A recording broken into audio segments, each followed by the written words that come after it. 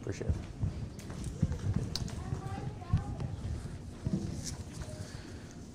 Yeah, it really is a joy to be with y'all. RUF is the college ministry of this denomination, and so I've prayed for Christ Fellowship. It's a joy to get to be here and see the way that God's at work.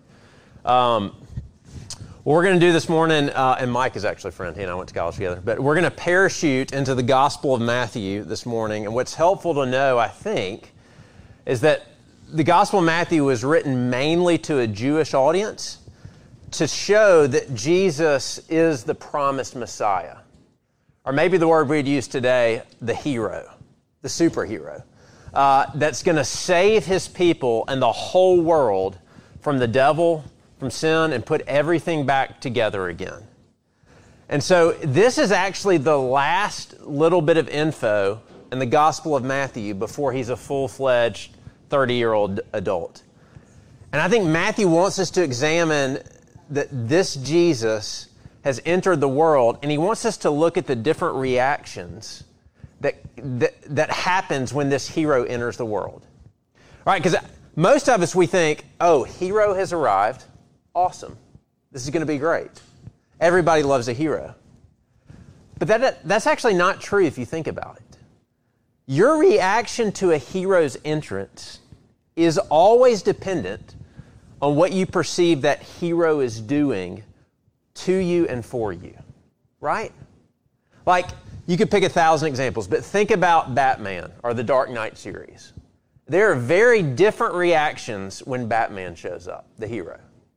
On the one hand, if you're the guy that's being held up at gunpoint, by a bank heist, and Batman shows up, you're fired up. You're overjoyed. Salvation is here. But if you're the Joker, if you're the villain who wants to dominate the world with confusion and violence and darkness, he hates Batman. Because Batman's arrival means his kingdom of chaos and darkness is actually threatened, right?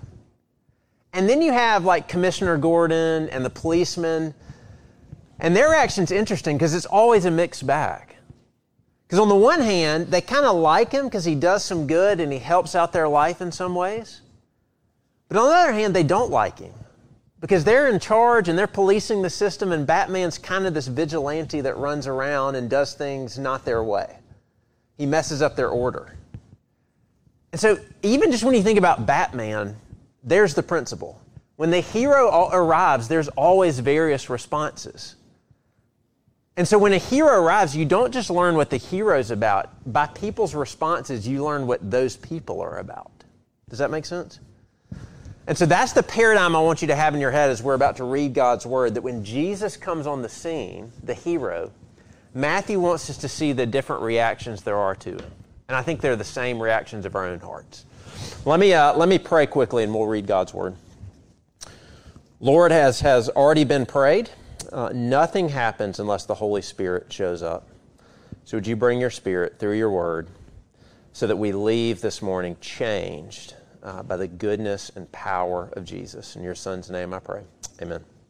All right, here's Matthew 2. Awesome. It's up here. I'm relieved I only have to read the English part. It'd be a struggle otherwise. So here we go. Matthew 2. Now, after Jesus was born in Bethlehem of Judea in the days of Herod the king, behold, wise men from the east came to Jerusalem, saying, Where is he who has been born King of the Jews? For we saw his star when it rose and have come to worship him. When Herod the king heard this, he was troubled, and all Jerusalem with him. And assembling all the chief priests and scribes of the people, he inquired of them where the Christ was to be born. They told him, In Bethlehem of Judea, for so it is written by the prophet, And you, O Bethlehem, in the land of Judah, are by no means least among the rulers of Judah, for from you shall come a ruler who will shepherd my people Israel. Then Herod summoned the wise men secretly and ascertained from them what time the star had appeared. And he sent them to Bethlehem, saying, Go and search diligently for the child, and when you have found him, bring me word that I too may come and worship him. After listening to the king, they went on their way. And behold, the star that they had seen when it rose went before them until it came to rest over the place where the child was.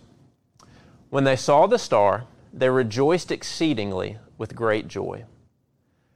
And going into the house, they saw the child with Mary his mother, and they fell down and worshipped him. Then, opening their treasures, they offered him gifts, gold and frankincense and myrrh. And being warned in a dream not to return to Herod, they departed to their own country by another way. Now, when they had departed, behold, an angel of the Lord appeared to Joseph in a dream and said, Rise, take the child and his mother, and flee to Egypt, and remain there until I tell you, for Herod is about to search for the child to destroy him. And he rose and took the child and his mother by night and departed to Egypt, and remained there until the death of Herod. This was to fulfill what the Lord had spoken by the prophet, Out of Egypt I called my son. Then Herod, when he saw that he had been tricked by the wise men, became furious, and he sent and killed all the male children in Bethlehem and in all that region who were 2 years old and under, according to the time that he had ascertained from the wise men. Then was fulfilled what was spoken by the prophet Jeremiah. A voice was heard in Ramah, weeping and loud lamentation, Rachel weeping for her children, and she refused to be comforted because they are no more. All right, so Matthew lets us watch what I want to suggest 3 reactions to the hero. And I would like to see if we can see something about our own hearts and their reactions. We're going to look at the reaction of Herod, and then we're going to look at the reaction of the scribes, and then the wise men, or the magi, whatever you call them. Herod, scribes, wise men. All right? Herod, this is verse 1 through 8 and 16. Herod is called a king, and we'll see that's important, but we actually know a lot about Herod from historical records. He was a king in the region of the Roman Empire. He was neurotically fearful about someone taking his power. We actually know from historical record he executed his wife, his mother-in-law. He killed 3 of his sons. One time he murders 300 court nobles at one time. That's simply a list of the people that Herod would kill at the first thought that they might not be trustworthy.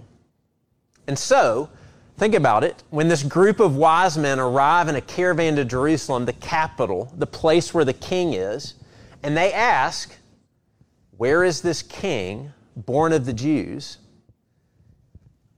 I think you can imagine the whole court kind of holding their breath.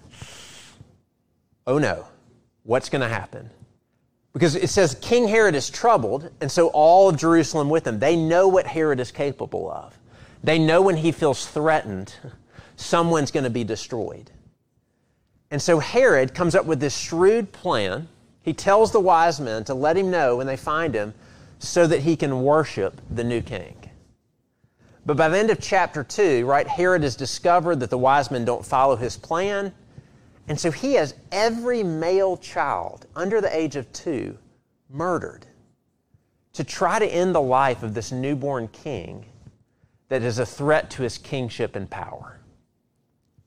That's the reaction of Herod upon hearing this hero, Jesus, has come on the scene. He rebels, and he attempts to destroy the hero by massacring children.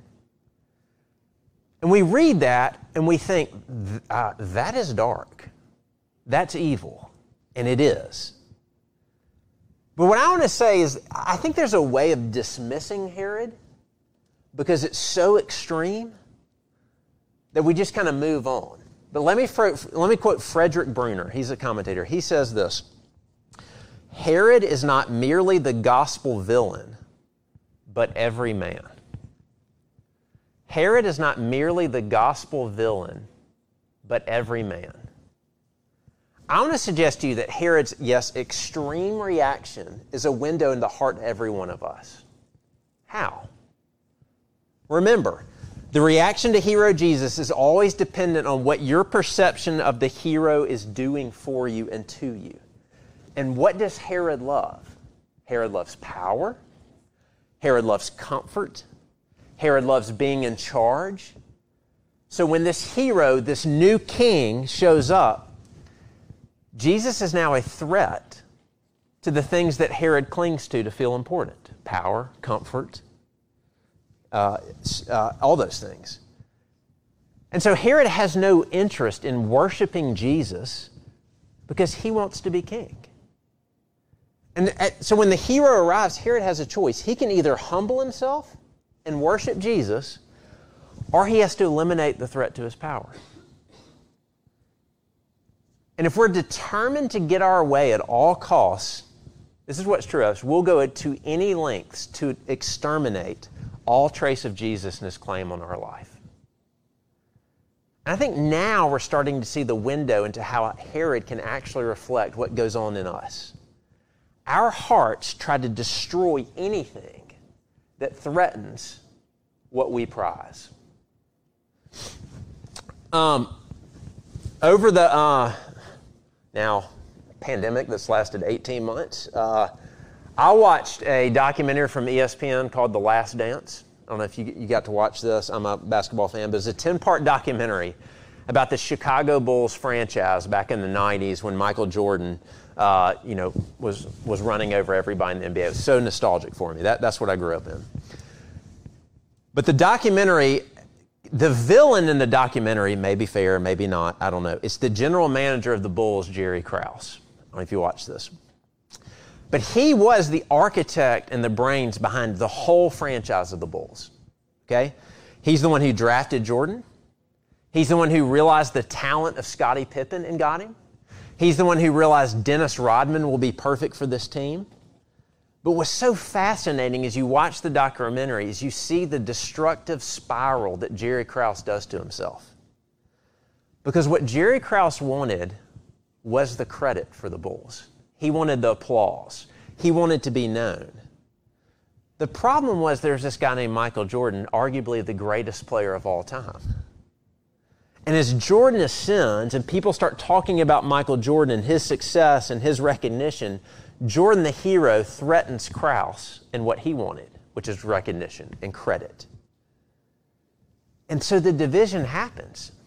What ends up happening is either Krause has got to humble himself and acknowledge Jordan, or Jordan has to go or Krause has to go. But both can't claim the same thing. And the dynasty actually splits. It's really sad because Krause couldn't let go. And my question to you is, have you seen King Herod in yourself? I have in myself.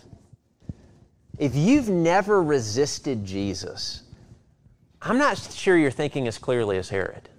I don't think you understand Jesus' claims. We talk often about Jesus being our personal Savior, which He is. He's born Savior. But if the Magi had shown up to Jerusalem and said, hey, we're looking for Jesus born a personal Savior, Herod never would have gotten upset. Oh, that's great. Go find your personal Savior. But see, Jesus is Savior and King, which means He lays claim on everything. And when Jesus' kingship, here's what I want to suggest, threatens the things that we hold on to that make us feel secure, that make us feel significant, we have a choice. I either humble myself or I begin to dismiss Jesus. It happens with the rich young ruler later on in the Gospels. Like Jesus looks at him and says, sell all your stuff and follow me. And he walks away. It's the only person that Jesus ever looked at personally and said, follow me, and he walks away. Why? Because you know this, money is how I control my life. Money makes me feel secure. It makes me feel like I'm going to be okay. And Jesus' kingship claims it. And submitting to Him means He calls us to generosity, to putting others before ourselves, to love our neighbor. But money feels like security. And so many times we just don't listen to Jesus. And so instead maybe we shade the truth about our taxes. Maybe we have more concern about the value of our house and the neighborhood we live in and what that means rather than loving our neighbor. And so we just don't listen to Jesus. Or if what makes me feel secure is people's acceptance, Jesus isn't just a personal Savior, He's a King. And He has claim on how we treat people. But if school for you is hard and you're lonely, and what's going to make you feel accepted is you make fun of others and you put others down, when Jesus claims that and says you've got to be kind to others, It's either dismiss Jesus or worship him and maybe lose the acceptance of others. And see, that's when you start realizing what's going on in Herod's heart. Yes, his reaction is extreme, but it's true of all of us. That we can be opposed to King Jesus when he lays claim on our life. Second of all, you have the scribes. Verse 2 through 6. I think we kind of miss this reaction. It's these scribes and priests. These were the religious leaders. These were the overseers of the temple, the expert interpreters of Scripture. This is Pastor Mike, right? And when the entourage from the east, when they arrive and they begin asking about this one who's been born King of the Jews, Herod again, he actually gets this right. Who does Herod consult? The Bible experts. And when he consults the Bible, when he asks the Bible experts, he asks them, where's this Messiah, the Christ supposed to be born? Here's what's interesting. The religious experts, they nail it. They get 100 on the Bible test. They quote from Micah and they tell Herod, the Scriptures are clear. The Messiah will be born in Bethlehem. They were right. But here's something a little shocking about the passage, I think, a little strange. Maybe it was out of fear of Herod. Fair. But these are people who built their life on knowing the Scriptures and waiting for the promised hero, the Messiah. This is what their life was about.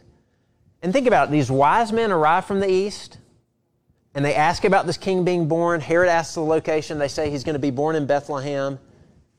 And here's what's fascinating. They never go investigate. I mean, the long-awaited Messiah that they've been searching the Scriptures for, waiting for, might be here. And you think just maybe a few of them would say, let's go. Let's at least investigate. But they never move a muscle. This is what's interesting. They are immersed in religion and the Bible, but they are never compelled to move towards Jesus, ever. They knew the Bible, and they missed Jesus. How can that be? And I think the priests and the scribes, they show us a different kind of reaction, and I think it's surprising. There's a way to actually know the Bible and use the Bible and miss Jesus. It's still opposition to the hero, but instead of it being kind of, violent, it just looks like apathy. It looks like not caring. So, this is a hard truth, but in the history of conservative evangelical churches that were predominantly white, like my denomination, it's really sad. Because in some ways, my world prided ourselves in knowing the Bible the best. We're like, we're the doctrine people. But when you look at our history, theological precision was used, this is what's sad, to ignore Dr. Martin Luther King's voice to love your neighbor. Think about it. The Bible was used in a way to resist Dr. King and his call of the civil rights movement. And what many in my world were doing was using the Bible to resist Jesus. It's really sad. And I know this sounds upside down because Christians are the Scripture people. Hopefully you see, Christ Fellowship is about the Bible every week. Yet there's a way that you can use Bible knowledge, kind of wield the Bible in a way that ironically keeps you from Jesus and keeps you from His mission and submitting to following Him. Right? That can look like maybe you've experienced a parent or a friend who has lots of Bible knowledge but is really harsh. Where the Bible is used as a way to kind of control other people, to shame others, and the whole time that person actually remains apathetic towards Jesus. Some of the meanest people I've met can be those with Bible knowledge, actually. And that's a way of dismissing Jesus. Or the Bible can be used in a way to make yourself untouchable. If I have just enough knowledge of the Bible, I can always find a way to justify what I'm doing, especially if the people around me have less Bible knowledge, right? Or we can begin to think that the Bible is the way to make myself secure and comfortable. If I parent God's way, if I'm a friend the way the Bible tells me to, then I can actually control life and people to a way where my heart will never be broken and I'll never have suffering. But that's actually not trusting Jesus. It's trying to get a system to get what you really want without submitting and following Jesus.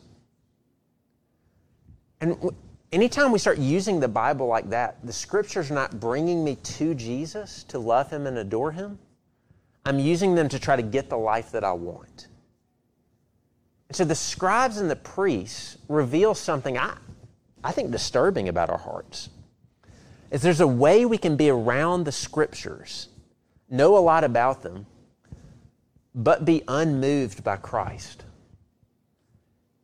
And I think it's worth asking, like, when is the last time that you actually adored Jesus? That you've been moved by Him, softened by His love towards you? So two things, right? We've seen how when Jesus arrives, Herod shows us a heart that just outwardly opposes Him by trying to resist and destroy Him. And then the scribes show us a heart that opposes the hero by being religious, by knowing the Bible in a way to try to stay in control of my life but be apathetic towards Jesus. But then finally there's the wise men, or the magi, however you grew up hearing the term. I'm actually going to use the term magi because that's the Greek name for these guys.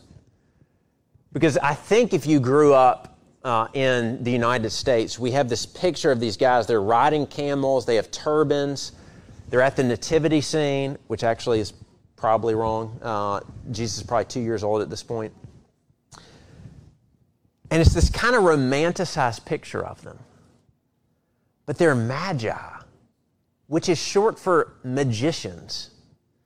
They were from the east, far east, probably Babylon, which is today Iraq, or Persia. They were astrologers, okay, not astronomy. Astrology, which means they studied the stars to try to ascertain God's will for their life. Here's what I want you to see about the Magi. All three of those things expressly forbidden by Scripture. They served the gods of Babylon, forbidden. They had a practice of trying to control the supernatural through magic, expressly forbidden. And they tried to read God's will through the stars, expressly forbidden. The Magi, in every way, are lost. They're the last group of people you would ever expect to respond to the hero Jesus in a positive way. They were the least deserving of the invite to Jesus' birthday party, okay? Yet, here's what's interesting, they become the models of how to respond. A lot of this comes from my friend Brian Habig, but look what happens. Behold the goodness and kindness of God. This really is amazing. God speaks to these astrologers in a language that they will understand. What do the Magi traffic in? They traffic in the arts of dreams and studying stars. And how does God speak to them? Through a dream and through a star in the sky. That's awesome. Yeah, they're spiritual leaders of Babylon, so maybe there's a chance they were acquainted with some of the Old Testament, maybe not. But God actually condescends, and He speaks their language. This is how gentle and good God is. He speaks, to use another term, He speaks their love language. Their love language was dreams and stars, and that's what God uses. And you realize that God is like this excited Father that will do whatever it takes to draw these men to behold His Son, Jesus. And so one of the things that we see from the Magi is this invitation to start seeing all of life as an invitation to trust Jesus. Even bad things that are bad. But it's part of living under the kingship of Jesus is realizing that even through bad things, my King Jesus is pursuing me. But secondly, I just want you to imagine the scene. They're told Bethlehem from the Scriptures, the star appears again, the Magi come, and they show up. Again, probably not to a nativity. Jesus is a little toddler, probably somewhere between 6 months and a year and a half old. And they come to His home, And so imagine the Magi knocking on the door, or whatever it was, and Mary answers, and they walk in. And there's Mary either holding this toddler, or maybe Jesus is standing and she's holding his hand. And these Magi fall on their knees and start worshiping this toddler. And then they bring out these sacks and expensive treasures of gold and frankincense and myrrh. And did you see this in verse 10? It says, all the while rejoicing exceedingly with great joy. That's bad grammar, okay? Matthew's trying to get you to see the scene. They're worshiping, giving gifts all the while with this just joy that they can't get over. In my context, the only time I see this kind of joy, and this is probably where white culture isn't very good, but the only time I see this kind of joy is at like an Ole Miss football game. When like all of a sudden, we're getting close to beating Alabama and everybody in the stadium is like grabbing each other and shaking each other and being like, I can't believe we're going to see this. That's the kind of joy, exceeding joy, that the Magi are having as they see Jesus. Okay, keep imagining the scene. So they give the gifts, they worship him, and then they travel, maybe another 3 months on animals back home? And they come back to Babylon. They've been gone half a year. I want you to think about this. And imagine they come back, to their families, to their wife, to their kids. They've been gone for 6 months. And their family's like, tell us about it. Tell us about it. What did you find? And they say, we found him. He was just a child. He's a little toddler. Okay. What'd you do? We worshiped him. We gave him all these gifts. And can't you kind of imagine the family being like, anything else? Like, that's it? Like, what did he do for you? Did he give you anything? And they say, nope.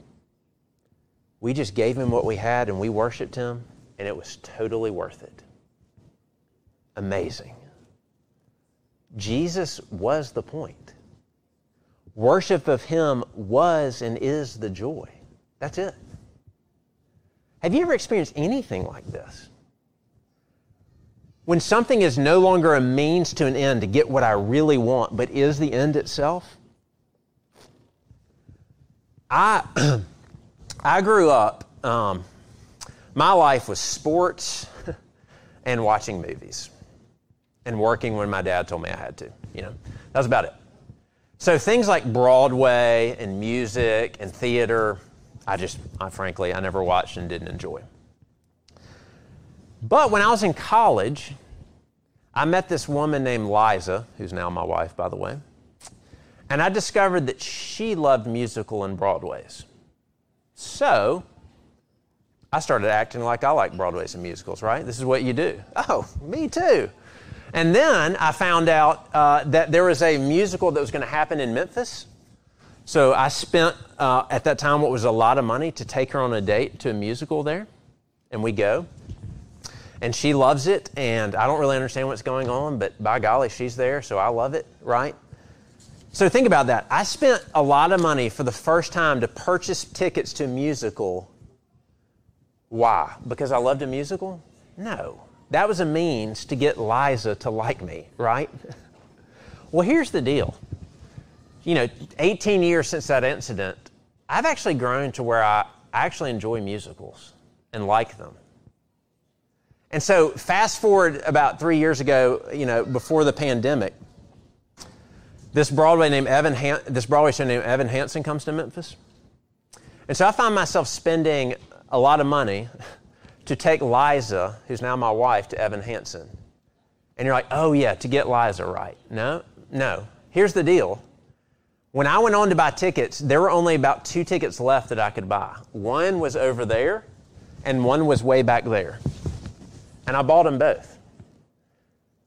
And I loved it. Not because I got to be with Liza. I actually waved to her at intermission, and that was it. I spent a lot of money not to get Liza to like me, but to enjoy Broadway, because that was the point. It wasn't a means to an end anymore. It was the end itself. This is what it looks like to respond to King Jesus as he really is, to worship him. He's the point. love, adore, delight in Him. He's the end goal. And so I'll end by saying this. Do you know one of the signs that Jesus is your King? You joyfully begin to give good gifts. True worship means that I now hold things with open hands that I used to cling to because those were my life and my security. You're offering those things that I used to hold on so tight because I'm convinced these things are the key to security: money, acceptance, comfort. But now because Jesus is my King and I'm entrusted to His care, I say, okay, I mean, this stuff's good, but I can hold it with open hands. And so you give up money, you give up time, you give up power for the sake of others, to make others comfortable. You give up being right because Jesus has made you righteous. And so the way to respond, I'll end it here, like the Magi's, you have to see the situation. You have to see that our hearts are like Herod and our hearts are like the scribes and the priests. But then you have to see Jesus is good. You will never entrust yourself to Jesus until you're convinced that He is good. And He's a King that is gentle and is for you. Yes, He's a threat, but He's a threat to only the things that want to destroy you. And you know what? We know even more than the Magi know. Because if you thought it's incredible how God condescended and used the love language of the Magi in stars and dreams, you don't know the depths that He went to get you and me. It's interesting because this baby becomes an adult, he's going to be arrested, he's going to be put on trial, he's going to be mocked, and once again it's going to be by the same groups. The kingly power of that region, Pontius Pilate and his Roman soldiers. He's also going to be put on trial by the scribes and the Pharisees. And you know what happens is Jesus gets dressed up as a king, not to honor Him, but to mock Him. They'll spit upon Him. And here's what's cool. Matthew never uses the term King of the Jews again in his whole gospel, until one moment, where Jesus hangs on a cross, and above Him is a sign that's supposed to mock Him that says, "This is Jesus, the King of the Jews." Come on, Jesus, come down. Use your power to save others. And in the greatest act of humility, in the greatest act of power and love, He stays on the cross, showing what a true king is like. Real greatness, real defeat of enemies, He's going to die for them. He will pay the penalty for all of my Herodness, all of my apathy. Why? To free us from clinging to all those things that in the end are really worthless and can't save us. To cleanse you and me from all of our apathy and all of our darkness, to take what we deserve so that one day, when Jesus the King returns, He will bring a final healing. And God the Father will present you with exceeding joy. It's a picture in Revelation of a groom presenting his bride with great excitement. These are mine. He loves you. So what's your reaction to Jesus this morning? What kind of reaction looking at His arrival and His death and His resurrection? What does it do? He's a king. There can only be one king. And I would invite you, like the Magi, to worship Him because He's good. And the hands of the King are gentle and for you. Let's pray. Father, I pray that You would be pleased by Your Spirit to work in us a reaction that is like the Magi, that would see that You're a king, yes, who threatens us, but threatens only the things that want to destroy us, to bring us into life with You, that removes shame, that removes sin, and that takes care of us as a good king does. Would You give us that kind of submissive heart in Jesus' name? Amen. All right. We now return to the portion of our service where we are reminded, let me get to 1 Corinthians 11, that one of the ways that Jesus loves us is He realized He made us body and soul. And He communicates to us that He loves us not just by hearing His word taught, which is good, but also feeding us with something that touches our tongues and touches our hands and says, as real as that is, so real is my love for you.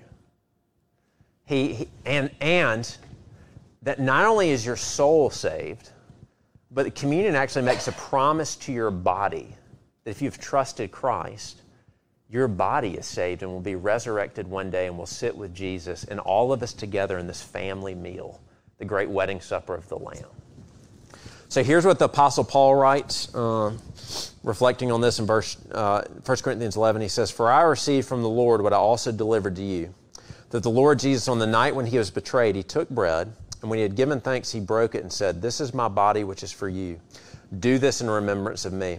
In the same way also he took the cup after supper, saying, 'This cup is the new covenant in my blood. Do this as often as you drink it in remembrance of me. For as often as you eat this bread and drink the cup, you proclaim the Lord's death until he comes.'" And so this is a table it's not just Christ Fellowship's table. It's the table of the Lord. And so if you have entrusted yourself to Christ, if you realize you are unworthy of his love, if you realize that you have messed up this week in trying to follow him and need his forgiveness, it's for you. It's not a table for perfect people. There's only one perfect person. His name is Jesus. It's a table for people who need mercy and have entrusted themselves to Jesus. So if that's not you, I'd ask you not to partake, and I would ask you to think about Jesus' love. Don't partake because it would actually be hypocrisy. I'd be taking a family meal that's for Jesus' people when I'm not a part of his family. And so think about it. Pray. Ask the Lord to convince you that Jesus is real. He's that good. He's that humble. But if you are one of Jesus' children, then come. Eat the bread, drink the wine, and be reminded that his body has been broken for you and his blood has been spilled for you. Let me pray, and then Mike told me that the way y'all do it because of COVID is one person comes up, takes the amount of elements for your family, takes it back, and then I think we take them all together. Is that right? So let me pray, and we'll take them together. Father, thank you for loving us body and soul and for giving us something that we can physically touch. Because if anybody in here is like me, sometimes I hear the words, Jesus loves me, and it doesn't feel real. Sometimes a shirt or a table can feel more real than your love for us because you made us physical beings. But Lord, thank you for giving us bread and wine, and I pray that by your Spirit, it would grow us in our love for you and remind us that you're real and you're alive and you're coming again. Would you do that in Jesus' name? Amen. So now come and take one for your family, and we will take it together.